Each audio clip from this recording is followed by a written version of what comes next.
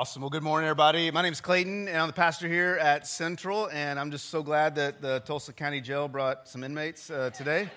Got them down here at the front with you guys. We're all jealous, so we don't have shirts as well. We want some family reunion shirts. Well, today's going to be a great day. We are beginning a brand new series called Hidden Reefs, and we're going to be looking in the letter of Jude. And I want you guys to be able to have the notes for today. So on the screens around me will be a way for you can get the notes today. You know, my wife and I, we just finished celebrating 20 years of marriage. I can't believe she's hung around me that long and put up with me.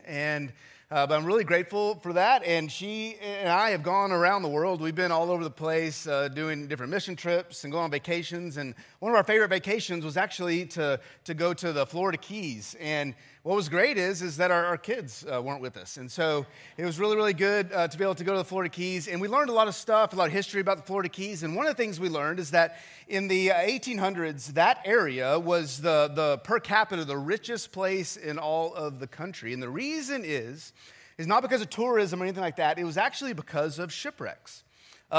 There was a shipwreck industry, and they called it the wrecking industry. And around the Florida Keys, there's this very dangerous area that about a 200-mile stretch of coral reef that a lot of people couldn't see, they didn't know about. And so people were just waiting for ships to wreck. About 10 a week would wreck on these coral reefs. And so they would go and they would, if they were the first wrecker to get to the shipwreck, they had claim and right to all of the things that were in it, which is crazy, you know. And so they were able to make a ton of money doing that. And it's pretty interesting to think about that. There's about 1,000 shipwrecks along that stretch of Florida.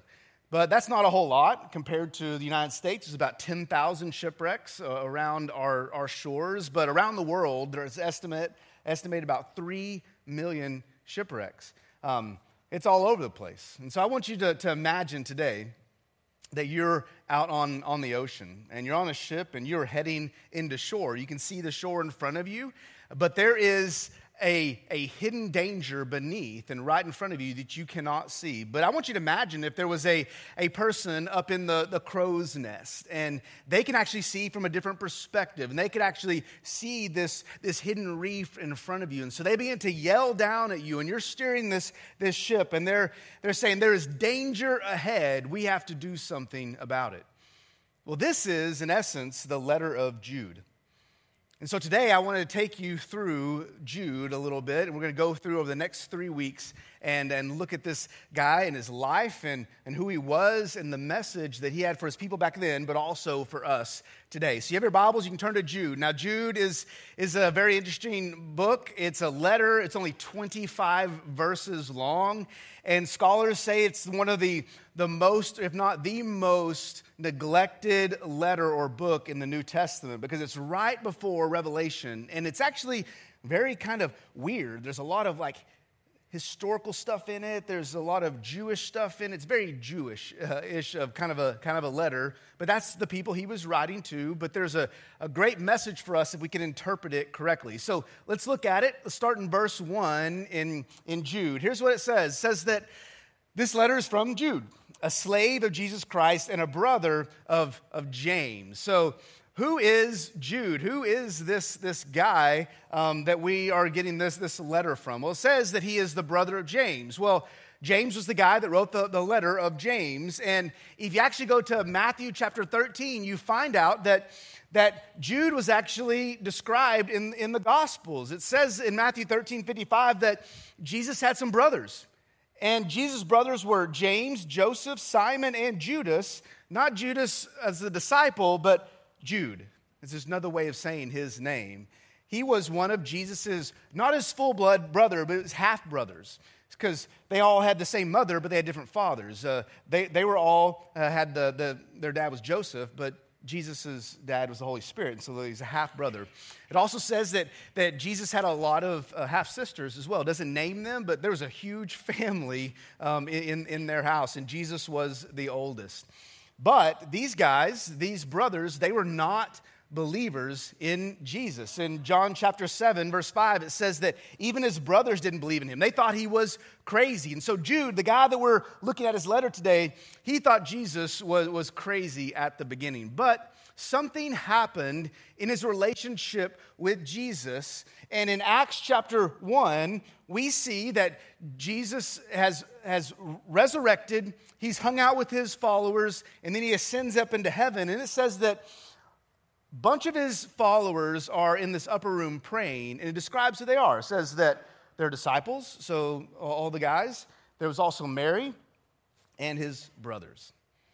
So all of a sudden, Jude becomes a believer in Jesus. And I was wondering, why did he become a believer eventually and finally? Well, I think it's because he actually saw the resurrection. Like, he witnessed that and experienced that, which is great evidence to show that that was actually something that actually happened. That's pretty crazy. I mean, the brothers were like, okay, enough is enough. Finally, we'll believe in you because we actually have seen with our own eyes. So Jude is now a follower of Jesus. Says he actually is he doesn't even say he's a brother of Jesus. He says he's a slave of Jesus, talking about his humility there. But then he goes on in the next part of verse 1 and describes who he's talking to. He says, to all who have been called by God the Father. So he's saying to believers, I'm writing a letter to you. All these different churches, I'm writing a letter to you. And then in verse 3, he gives the purpose for while he is writing. He says this, dear friends, I've been eagerly planning to write to you about the salvation we all share. I want to write to you about this. It's a pretty easy thing to talk about. It's been a nice, easy letter. There's something I wanted to share with you about salvation. We can all agree on it. It's going to be great. But now I find that I must write about something else, urging you to defend the faith.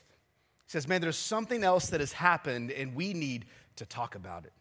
You see, Jude could see some dangers for the early church. He could see some dangers right in front of them, some potential wrecks in their lives and in their congregations because of certain people and certain beliefs that were creeping in. And so our theme verse, or the theme verses for the next 3 weeks is actually verses 12 and 13. And so I want to take you to that because it's going to describe the people and the beliefs that kind of got into the church. Here's what it says. Now, this is really, really beautiful 2 verses. It's almost like a poem. Look what it says. It says, when these people eat with you in your fellowship meals, commemorating the Lord's love, they are like dangerous reefs that can shipwreck you. They are like shameless shepherds who care only for themselves. They're like clouds blowing over the land without giving any rain. They're like trees in autumn that are doubly dead, for they bear no fruit and have been pulled up by the roots. They're like wild waves of the sea, churning up the foam of their shameful deeds. And they are like wandering stars, doomed forever to blackest darkness. Now, that's pretty beautiful what it's talking about. It's kind of morbid and sad. It's talking about there's these people, there's these beliefs that are false and they're fake, and they've gotten into the church, and describes them as dangerous reefs and that they can shipwreck you. Now, one of the most famous shipwrecks of all time is the Titanic, right? Did y'all know that movie is 26 years old now? Man, that makes us really, really old, right? Some of us 26 years old. That's how old that movie is. Now, we all know about the Titanic, but one thing about it is really interesting is that people called it the unsinkable ship. And that's actually was its claim to fame, and that was advertisement that nothing can wreck this ship. It's unsinkable. But we all know what happened. Now, the people that were guiding the ship, they didn't do it on purpose. They didn't wreck on purpose. No one does that. No one wants to wreck their ship and to drown in the sea.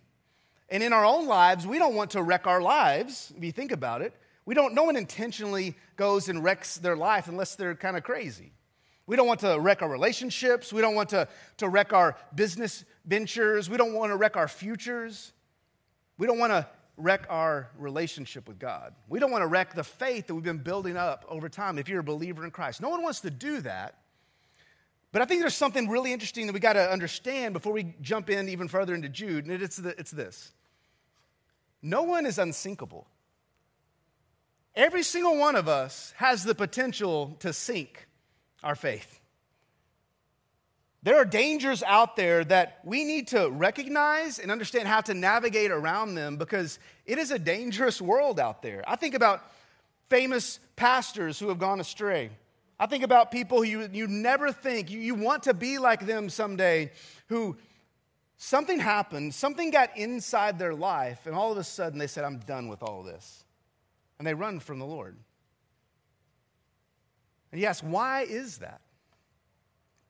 There are dangers out there that we need to recognize and understand. And so let's not just listen to me today. Let's actually go back and listen to Jude. He's going to call out these things today. So go back to verse 4, and here's what he says. Verse 4 says, I say this because some ungodly people this is really interesting, have wormed their way into your churches. And here's what they have said, okay?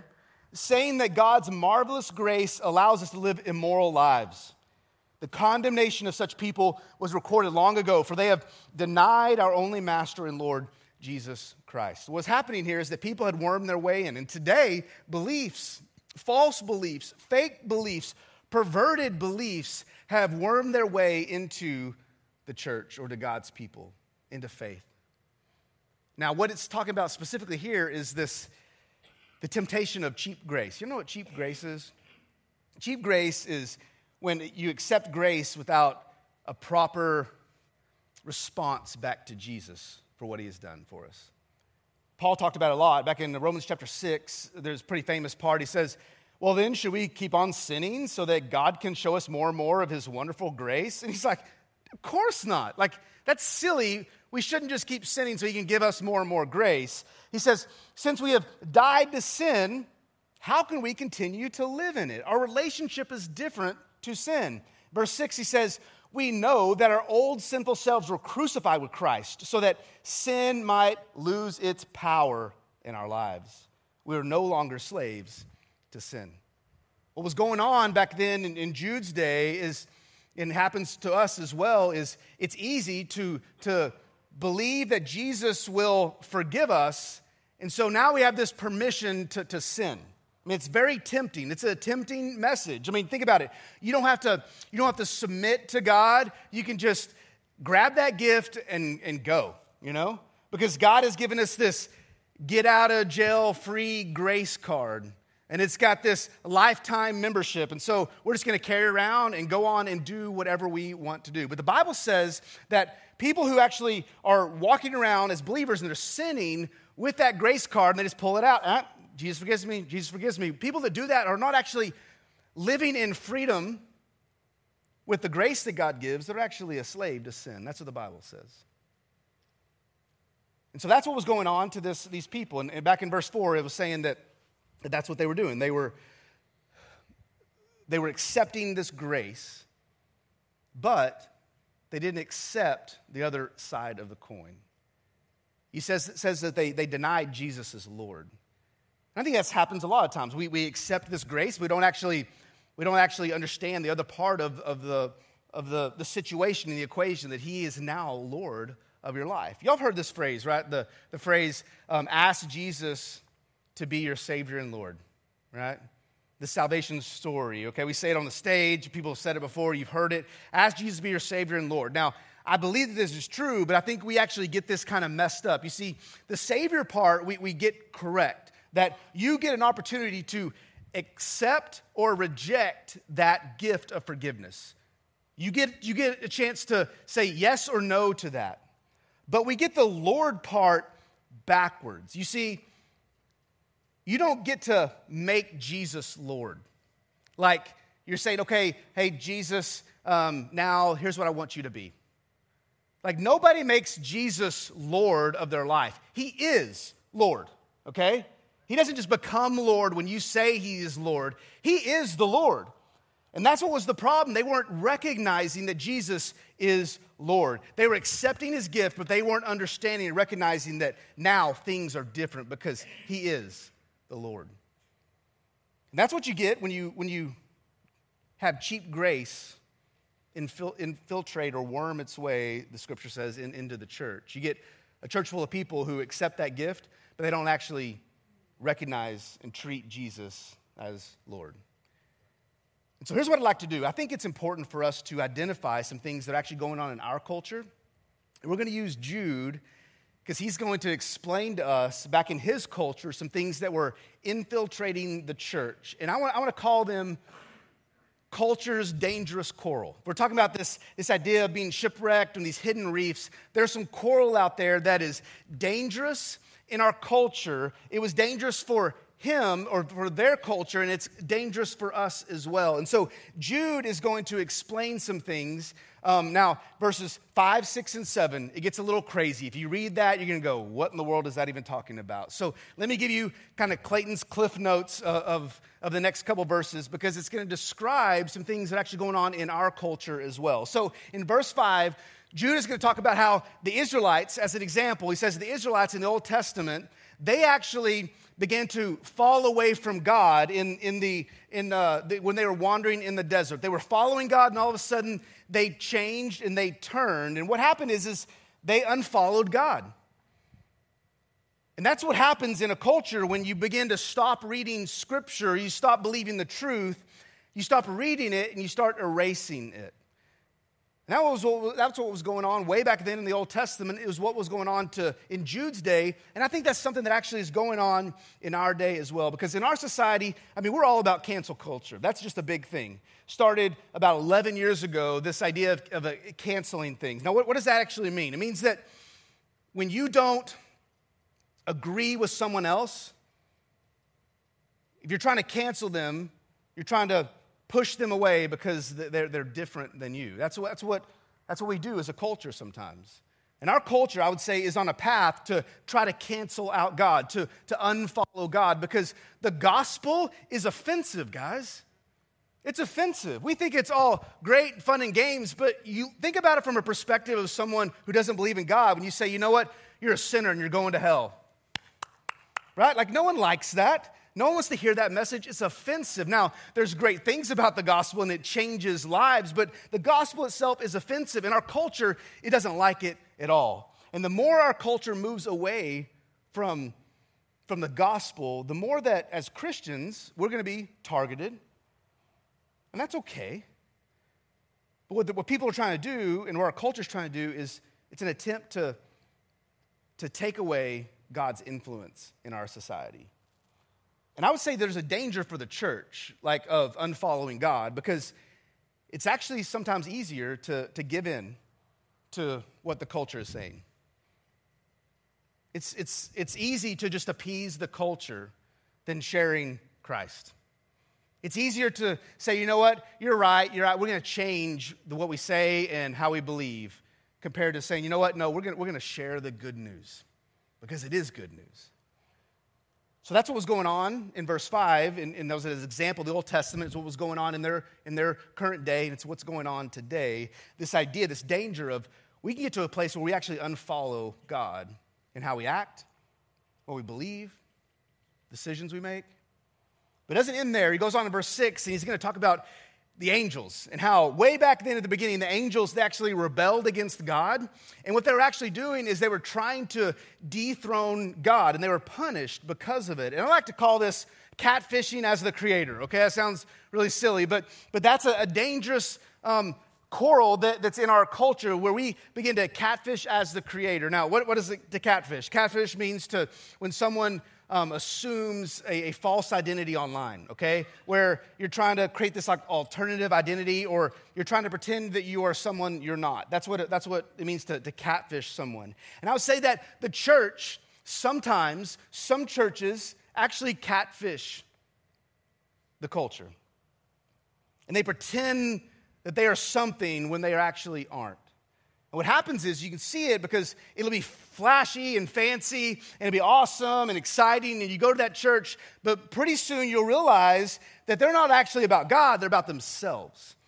And that's what can happen in our culture, where people actually try to put themselves on the throne. They try to dethrone God and put themselves on the throne. They try to build their own kingdom. Now, I'd say we are in the kingdom building business, but as a church, we are striving and trying with humility. We mess up sometimes. We're striving and trying to build God's kingdom, not our own kingdom. And you can really understand that and see that in the church. When a church is not about humility, but they're about pride. If they're not about God's kingdom, but they're about their own, then I would just say, you need to run from that. You need to run from that. It's a dangerous thing that you can get yourself into. That's what was going on in Jude's day. It's what's going on today, where we can try to dethrone God and try to put ourselves in his place. In verse 7, he goes on and describes one other way, and that as an example, and he uses Sodom and Gomorrah as an example. Now, we all know about Sodom and Gomorrah. They sinned sexually, and they ran from God, and I like to call it the rotting of what's right. This is another dangerous aspect of our culture. It's the rotting of what's right. It's talk about moral bankruptcy. Sodom and Gomorrah, they were morally bankrupt. There were some people in the church in Jude's day who were morally bankrupt. And I would say as a culture, we are morally bankrupt, aren't we? I mean, you just look out, it's crazy to think about that. But the church can be morally bankrupt as well. And the best example of that is when we water down Scripture because of culture's pressure for us to go along with the crowd. And you can look at all these different examples of pressure that's put on us as Christians to say, you know what? The Bible doesn't really say that. That's not God's truth. You know, they didn't know what they were talking about back then. Like, we're the smartest people ever, okay? In our culture right now, today, we know what truth is. You know what that's called? It's called moral relativism. Moral relativism is when we water down truth until there's really no truth anymore to determine what's right and wrong. So what happens is then morality is not based on God's standard, it's based off of your personal preference, right? Whatever you like, whatever you want, that is truth for you. That's moral relativism. But let me just say this. The truth will be true whether you or someone else likes it or doesn't, okay? It's going to be true. And that's a real danger we can get into where we're like, you know what? That's not really true. God's word really isn't true. It's based off of my experience. So what Jude is going to go on to do, and he kind of takes a pause, and in verse 8, he's going to describe why people are like that, and why in the church and outside the church, people get that way sometimes. And here's what he says. He says, in the same way, these people, here's what they do. They claim authority from their dreams. It's kind of weird. Claim authority from their dreams. They live immoral lives, defy authority, and scoff at supernatural beings. It describes why they rebelled. You see, what they were doing is they were saying, you know what, my experience is what is truth. And it changed their attitudes. It changed their beliefs. And they said, you know what, I'm going to go and make the rules in my life. I'm not going to have a foundation of God's word in my life. The foundation is me creating my experience, which honestly, he calls it dreams because it's fake. It's a fairy tale. And people were led astray by these false dreams of who God is instead of believing who God actually is. You see, it's easy to get influenced. I think it's something that as a culture we deal with a lot. As a church, it's easy to be influenced. And if you've been led to believe something that's contrary to God's word, you may be heading to disaster. And you may not even realize it. So what do you need to do? I think sometimes it's you don't have enough time to change the sail. You don't have time to turn the wheel. You got to do something different that will actually change the course of the direction that you're going down. And I want to call it this. I want to call it just dropping anchor. I don't know where you're at in your life, but I think there might be some beliefs, some things, some practices in your life that you say, you know what, that is leading me towards disaster. And I don't have time to change the direction. I need help.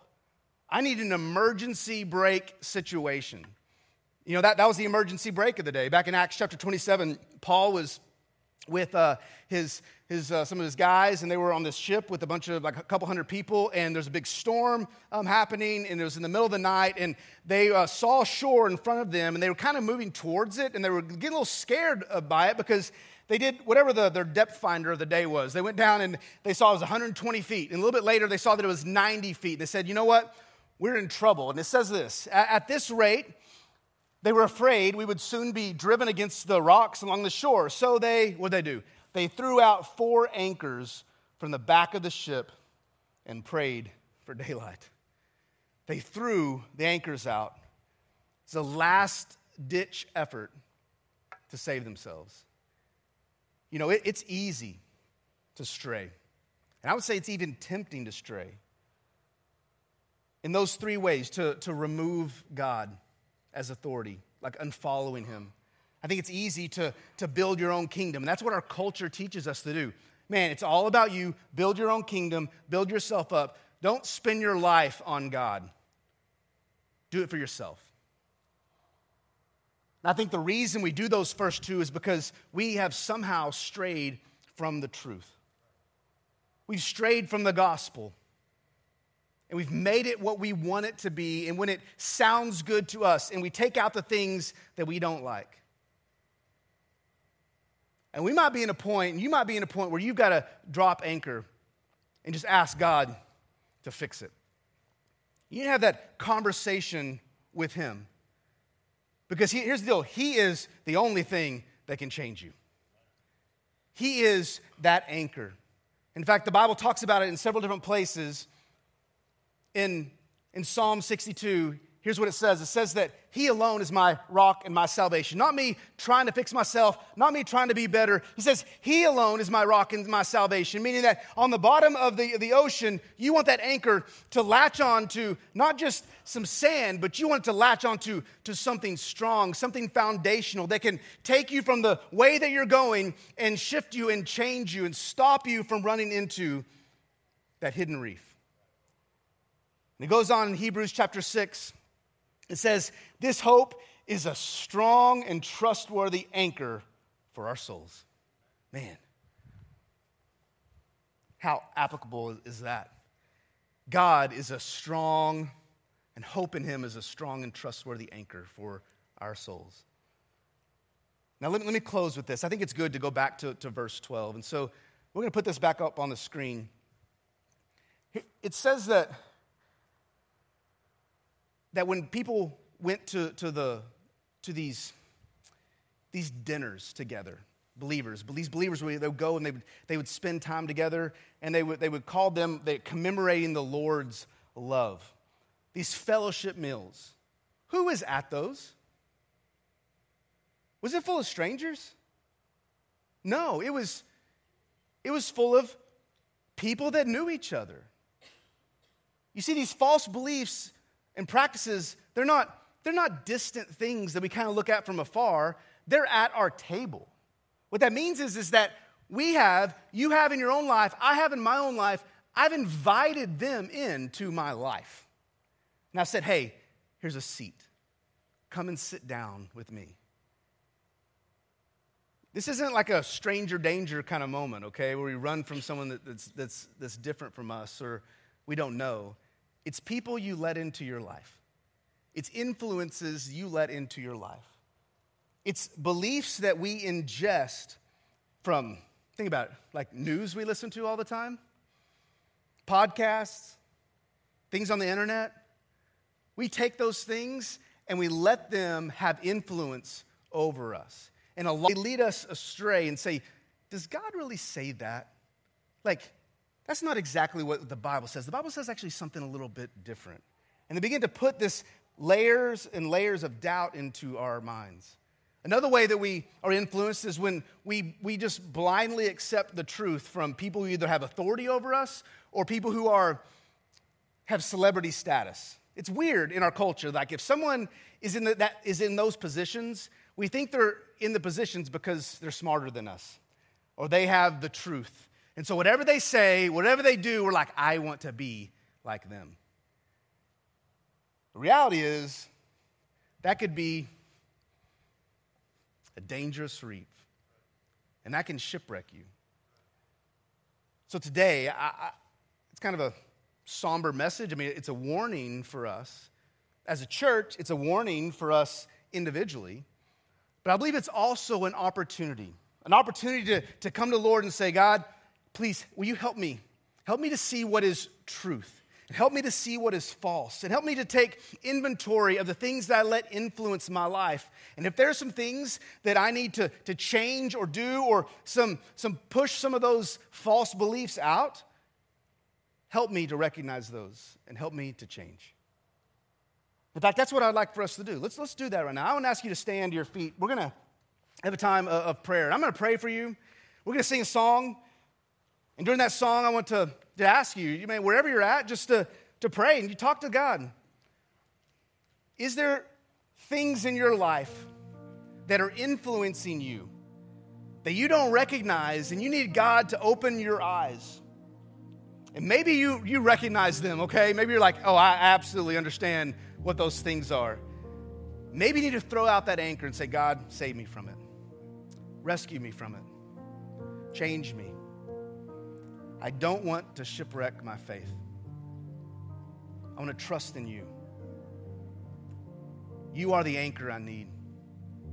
You're the rock on which to stand. Let's go to the Lord right now. Father, I thank you for Jude's message, and sometimes it's hard to understand, but God, it's an important message for today.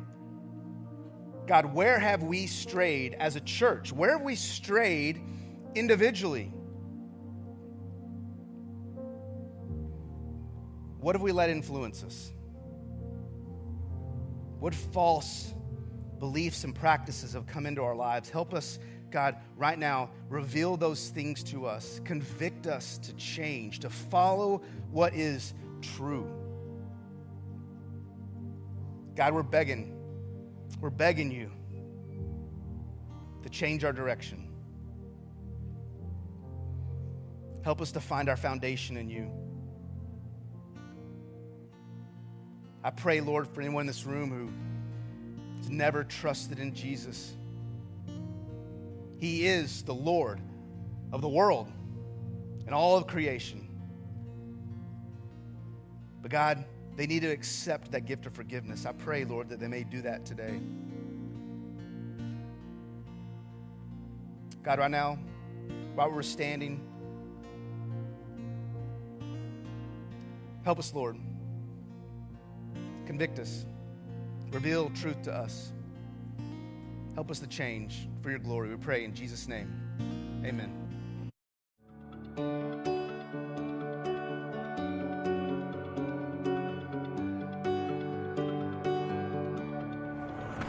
We are super glad that you decided to join us today, and if you watch us every week, we're so glad that you join us. And if you're watching right now for the very first time, we want to just say welcome to the family. We're so glad that you're here.